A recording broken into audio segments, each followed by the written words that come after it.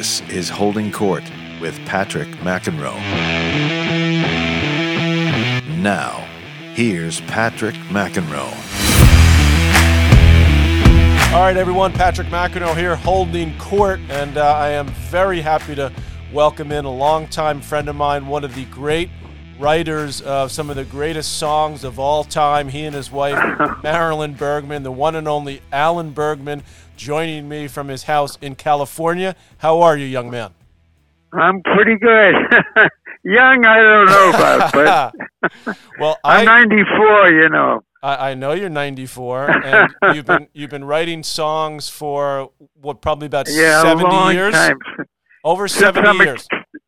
Oh, yeah. No, I started writing when I was a kid, 15, 16, years old. And you and your wife have won numerous Oscars, have written songs in the 60s through recently that have received. Oh, yeah, we're still writing. And who hasn't sung your songs? I mean, Streisand, Sinatra, Johnny Mercer, even someone named Melissa Errico. That's my wife. Oh, absolutely. And beautifully, may I add. And I had the pleasure of meeting you through her, Alan and Marilyn, about 20-some years ago, because you were great collaborators with Michel Legrand, the great French composer who unfortunately passed away over a year ago. And my wife starred in his show on Broadway. And anyway, then we became friends with you, which has been a treat for me.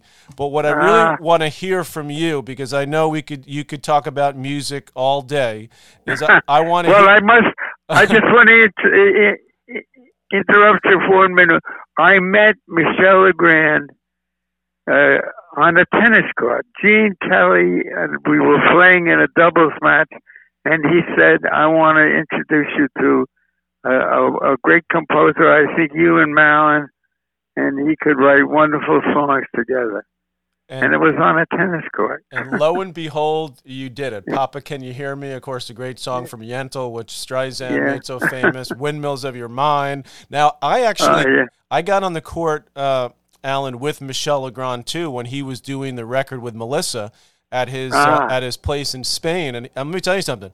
He was a pretty good tennis player, and he was, and he had a lot of flair, which of course is not unusual, knowing his personality.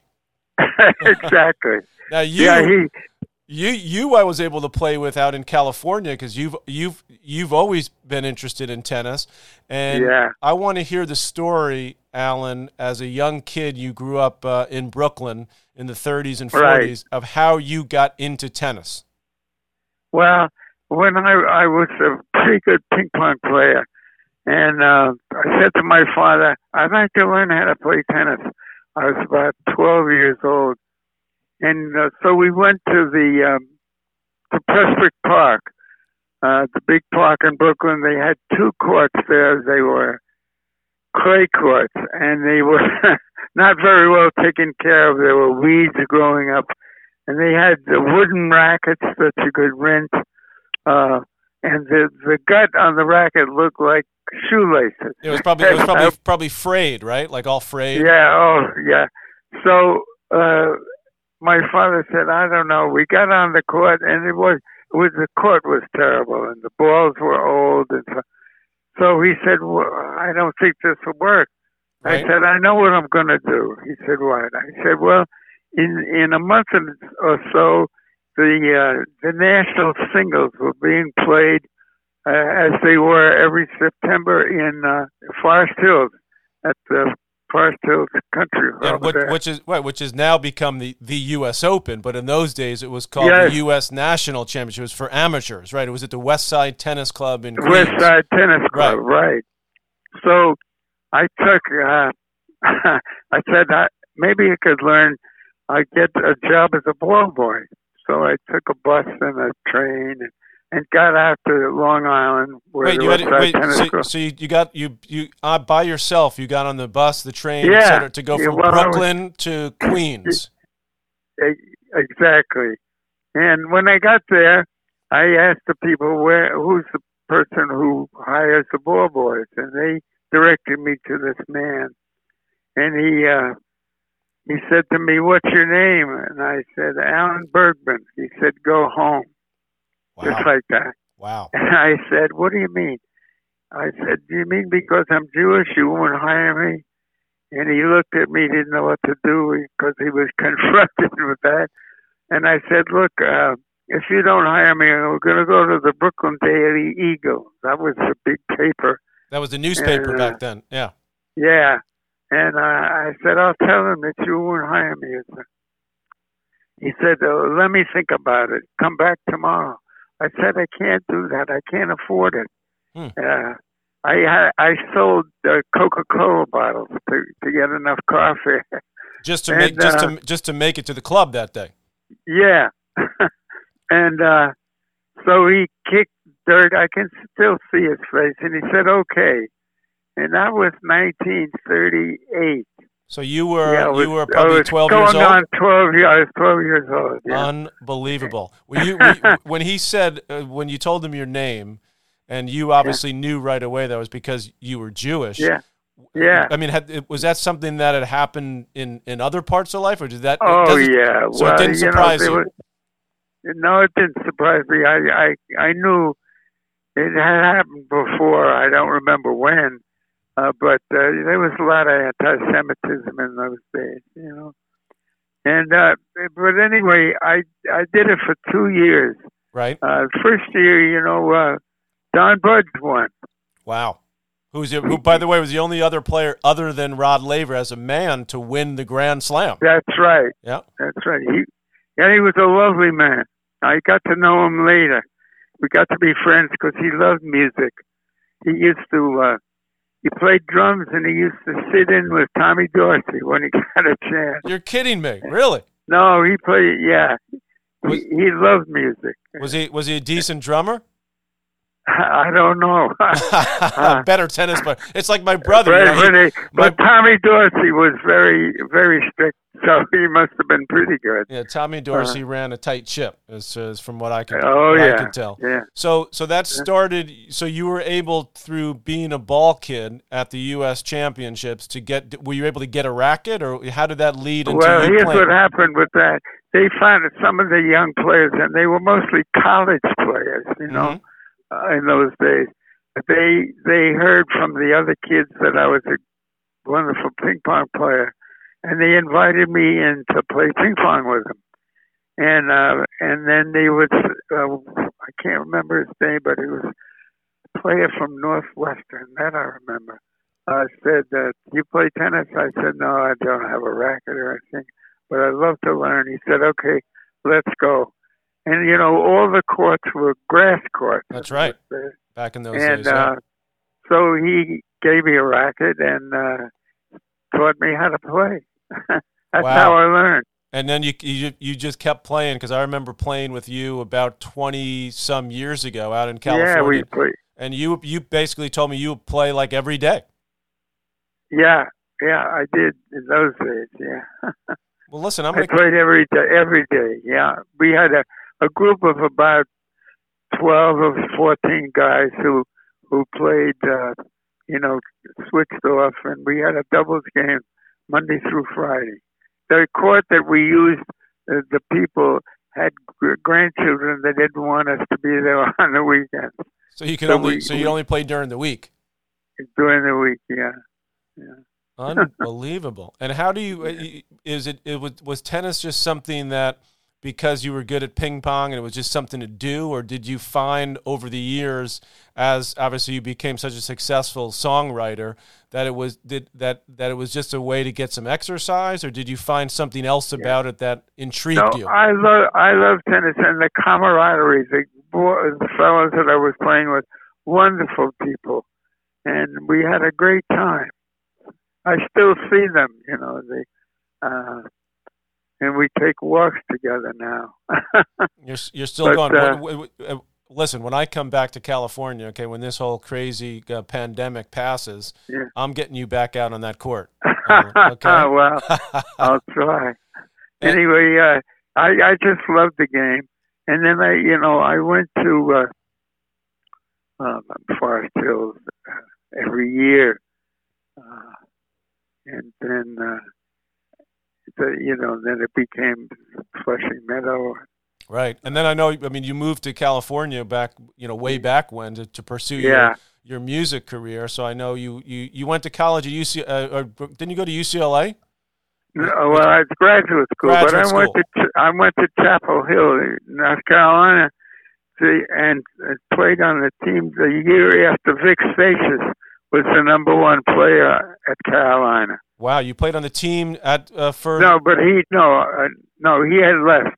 He had left, but you played on the team at Carolina on the tennis team. Yeah. Oh, so you were a pretty darn good player then, playing on the college team.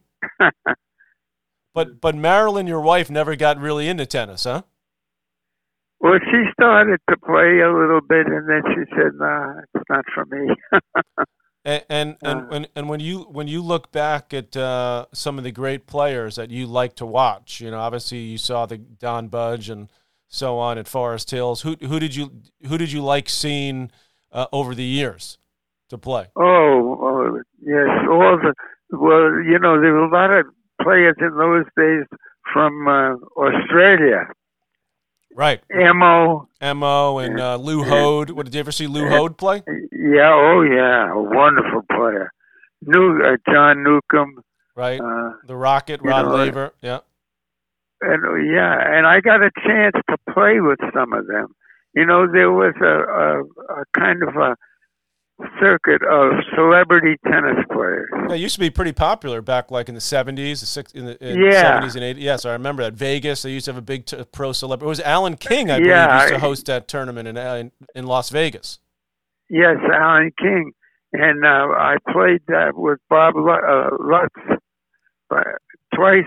In 2 years we played together, and we got to the finals in 1 year. He was one of the great doubles players. Maybe he played with Stan Smith. Smith and Lutz were one of the great All-American. And a lovely man. Yeah, lovely man. Now, but I got a chance. There was one tournament I'll tell you about. We were in Texas, right, playing, and Don Budge was there. He wasn't playing, but he was there. It was Rod Laver had a camp or some place down there where he taught, and the way there were a lot of celebrities, Wayne Rogers and people like that. A lot of great singers mostly too. Mostly actors. Yeah, actors. Yeah. Yeah. And you pick how you got your partner is they put the pros' names on tennis balls in a bag. You reached in and picked the bag, and I said to Marilyn, I said, "Oh, if I get Pancho Gonzalez, it'll be such a thrill." Right. So I pick out the ball, and it's Pancho Gonzalez. Oh my goodness! Wow. And so we played, and as we started to warm up, I said, "I'm a writer, not an actor. I won't play to the audience, and I won't try to beat the pro down the line." And he looked at me, and Don Budget said, "Be careful. He's very mean." Right. He had a personality, didn't he, old Pancho? Yeah. So now we get on the court and we start playing, and Wayne Rogers was playing with Gardner Malloy. Sure. Was a terrific doubles player, and Pancho Gonzalez says to me after he served, Wayne Rogers served to me once. That's all he had to do is serve to me once. And he said, "Gardner, you can go down the line. Gardner Malloy Gardner's over too far to his right." So I said, "You sure?" He said, "Yeah." Right. So Wayne Rogers served to my forehand, and I got down the line, and we win the point. And the second time, the third time he was going to serve to me, Punch, let's do the same thing. He's over too far. Right. And well, to make a long story short, we won the tournament, and Pancho won the singles tournament too. And he was playing against Emo was there, Frank Sedgman. Oh wow. Fred Starley. Yeah. I remember them. They were all playing in this tournament. It's a great thing about tennis and music and the connection that's existed for over the years of great musicians, great writers like you in the tennis world. So that's always been something. It's been awesome to be part of the tennis community. Now, it's funny you mentioned Gardner Malloy, because you sort of remind me of him a little bit. Tall, good-looking dude. And Gardner Malloy, I remember going down to Miami for the tournament over the years, every year. And Gardner was still playing competitive tennis into his 80s, I think even into his 90s. And he was really. He reminds me of you. Tall, always in great shape. Great personality, smart as a whip, and he continued to play tennis, I'm going to say, until his early to mid-90s. So, Alan, we're going to get you back out there when I get back out to California. Yeah, he used to teach down there, didn't he, in a hotel? Yeah. And he taught at a place called, I remember going over to Fisher Island, which is sort of kind of an exclusive island. You take a little ferry to get over there.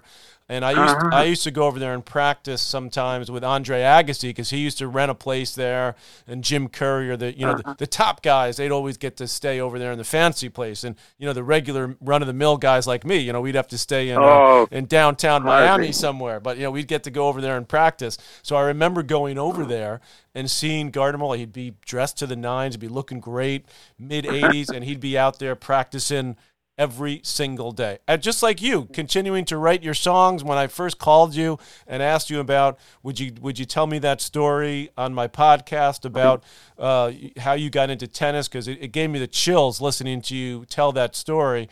And you said to me, Patrick, I'm still writing songs. And it is amazing. And I know you wrote one for my wife recently that she put on, a new song that she worked on right at the end of Michelle's life as well. Yeah, it was the last song that Michelle wrote. Yeah, absolutely amazing. I mean, when you think about your career and all the songs that you've written, all the classics, all the ones, give me a couple that stand out. I mean, I know that's got to be hard.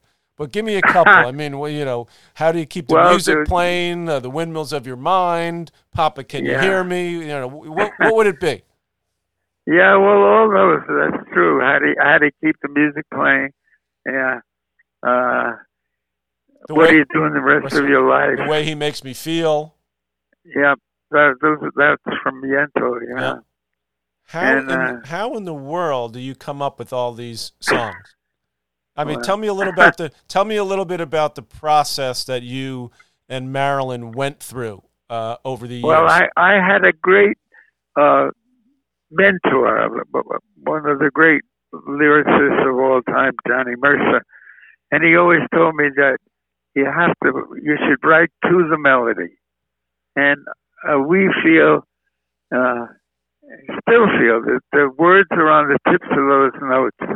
And we have to find them. Mm-hmm. That was so great about writing with Michelle, because he wrote all those melodies first, Windmills and What Are You Doing the Rest of Your Life. And then he would send it to you. He would send you the melody, and then you would create the lyrics, right? Exactly. And in some cases, though, there were reasons for the songs. For instance, Windmills was written for a movie, the Thomas Crown Affair. Right. Where the hero, the Steve McQueen character, was flying a glider. Mm-hmm. And he was very anxious because he had just masterminded the robbery of a bank. And it was successful. He didn't participate. He just planned it. It was very successful, and he was flying this glider. He was very anxious because he didn't know what he was going to do with the money. Right. One of the great scenes ever in any movie. Yeah.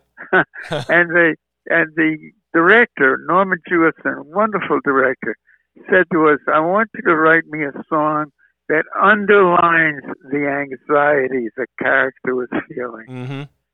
Well, anxiety is a circular emotion. When you try to go to sleep and you can't turn your brain off, and that's anxiety. So all the images in that song are circular images, round like a circle in a spiral, like a wheel within a wheel, never ending or beginning on an ever spinning wheel. It's all circular. Like a snowbird on a mountain, like a carnival balloon, right? Oh, exactly. Yeah. I got all your songs, Alan, in my head for the rest of my life. Well, I have to tell you, I still remember I was there at Flushing Meadow when you played. Don't say Jimmy Connors. Jimmy Connors. You know, I was there. Alan, this was going so well, this podcast, until you had to bring that up. No, I didn't mean to, but I was there, and we were rooting for you so much. You know what's funny is I've run into people over the years, after I blew that huge lead against Jimmy Connors. It was in the first round. It was a night match, and then that was when he was 39 and went on that great run to get to the semifinals. Yeah. But you know how many people have come up to me over the years, like you just said, Alan, and said, we were there, and we were rooting for you. Yeah. I'm like, give me a break. Nobody in that stadium. I think even my girlfriend at the time, who wasn't Melissa, by the way, who's now my wife, I'm not even sure she was rooting for me by the end of that match. No, we were rooting for you. Well, you're a good man, and you know what? I obviously I have a place in my heart for you and Marilyn and for Michel Legrand and what all you guys have done for my wife Melissa and her singing.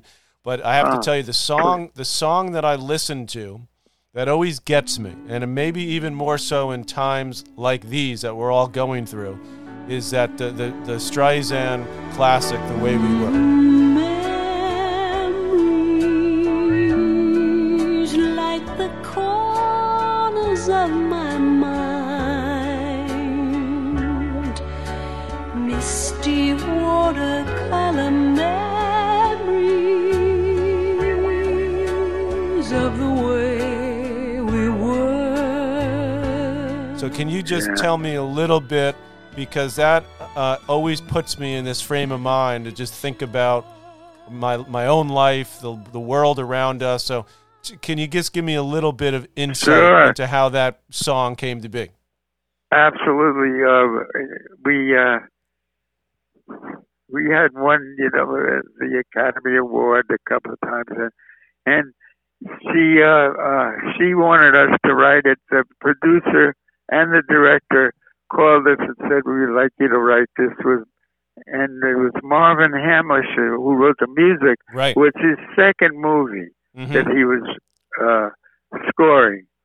So we wrote the song, and we went to play it for Barbara and Sidney Pollack, the director, and we played it for her at her house. And they loved it. She said, "That's wonderful."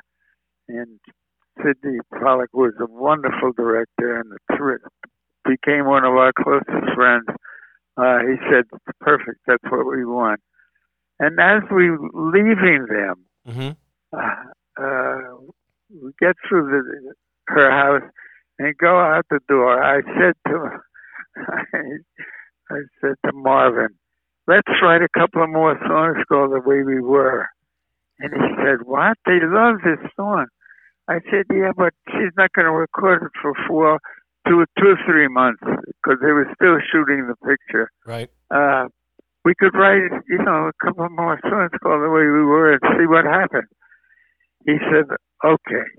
So he wrote us another melody, and we wrote another song called The Way We Were. Different lyric, except the same title, because it was a wonderful title. And we played it for Barbara and Sidney. They said, "Oh, we love it." So I said, and they knew this, we said, the only way we're going to find out if it works is if you play the songs against the images where the song is going to be used. And if it works, the images in the film, you mean? The images in the film. Yeah, right. The images makes a fourth entity, the lyrics, the image, and the music. Right. They make another entity. And you can tell whether it works or not. Right. And Barbara made a little, with a piano, with Marvin playing piano, she made 2 versions. One, The Way We Were, that everybody knows, and the first one, and the second one. And the second one didn't work at all. because it was a little too cerebral lyric. Didn't work. Now, but they loved it. Barbara recorded it later and called it The Way We Weren't. So it did on one of her albums. Oh, I'm going to look that up. It's on one of her albums. I'm looking The Way We Weren't. Okay, I'm looking that up. It's good. Yeah. I don't remember which album it's in, but you can find that out. But the way, that really worked. And her manager knew Marty Ehrlichman, wonderful fella. He heard it the first time we played it for Barbara and Sydney, and he said, it's going to be the #1 song, July the whatever.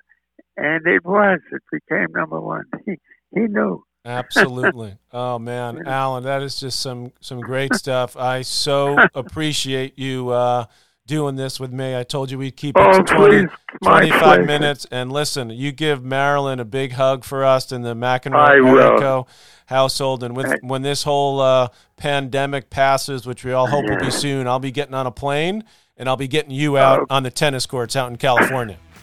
Okay, give one of that to Melissa and your children. All my best, Alan. Take care of yourself. Okay. The great Alan Bergman, everyone. Take care. Take care. Holding Court with Patrick McEnroe is powered by Mudhouse Media.